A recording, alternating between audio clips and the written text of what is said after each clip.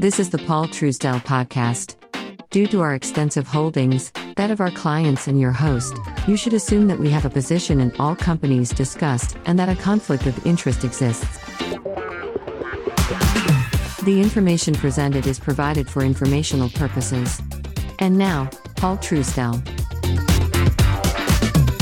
Well, good morning, good afternoon, good evening, ladies and gentlemen, boys and girls, one and all. I want to talk a little bit about food. So I had an opportunity to look at some material from this company called Noom, N-O-O-M, and I looked at some YouTube videos, I did some reading, and I think it's probably a pretty good little program. They have a questionnaire, and then somebody basically said it's like the Weight Watchers for millennials. It's more of a attitude, how to get yourself squared around with good habits, tracking, all the things that you've ever heard me say. It's what it does. Importance of weighing yourself every day, counting your calories, and then they have a very simple red, yellow, green food, and they have diet plans. They don't sell food, so it's not like your Weight Watchers and all these, you buy your food and that sort of thing. I think it's a little expensive, but I also think it's an abdication. Now, let me explain why. I'm going to give you my recipe for understanding what you need to do. So I'm going to begin by telling you to go to the Atkins Diet Program, and I'm going to put a link in the show notes. You need to understand the philosophy behind the Atkins Diet. Then I want you to go to the South Beach Diet, and I'm going to give you a link to go there. You need to spend several hours reading and taking notes and getting things figured out. Here's the point. All things that are just way too easy in life, they don't last, okay? Everybody wants to do all their accounting online. Everybody wants to be told what to do.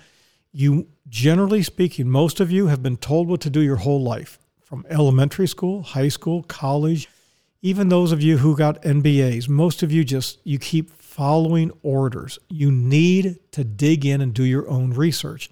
So get yourself a pad of paper, get yourself a spiral notebook, and dig into it. The other thing I'm going to give you, it's a simple website.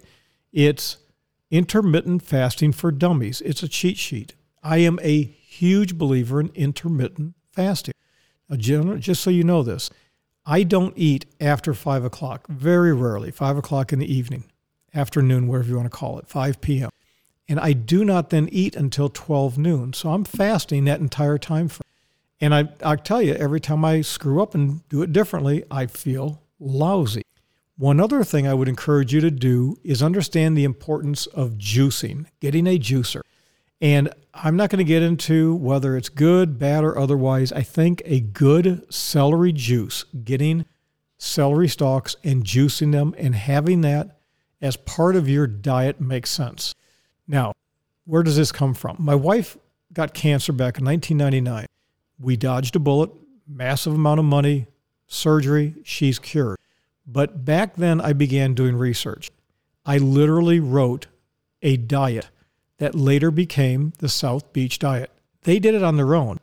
It just simply happened to be serendipitous that I did it. But I also included in there basically my version of the Atkins Diet. When I say every single day you want to do your fitness, strength, endurance, and flexibility with natural nutrition, hydration, and everything in moderation, there's a reason for it. I try to condense everything down. If you can't pronounce it, don't eat it. And processed food is no good for you. Breads, all these different crazy grains, don't do it. I beg you, don't do it. I think the overwhelming majority of people who are dying from various diseases, including COVID, is because you may look like you're fit as a fiddle, okay? You're a weightlifter and everything else, but your diet sucks and you're not getting enough sleep. You're drinking, you're smoking, you're doing stupid things. Again, this isn't rocket science. Take a look at the show notes because this is a passion of mine. I hope you can tell by the tone of my voice. This has been the Paul Truesdell Podcast. The Paul Truesdell Podcast is sponsored by nobody. Why? Because paid advertising chokes and corrupts free speech. Yeah.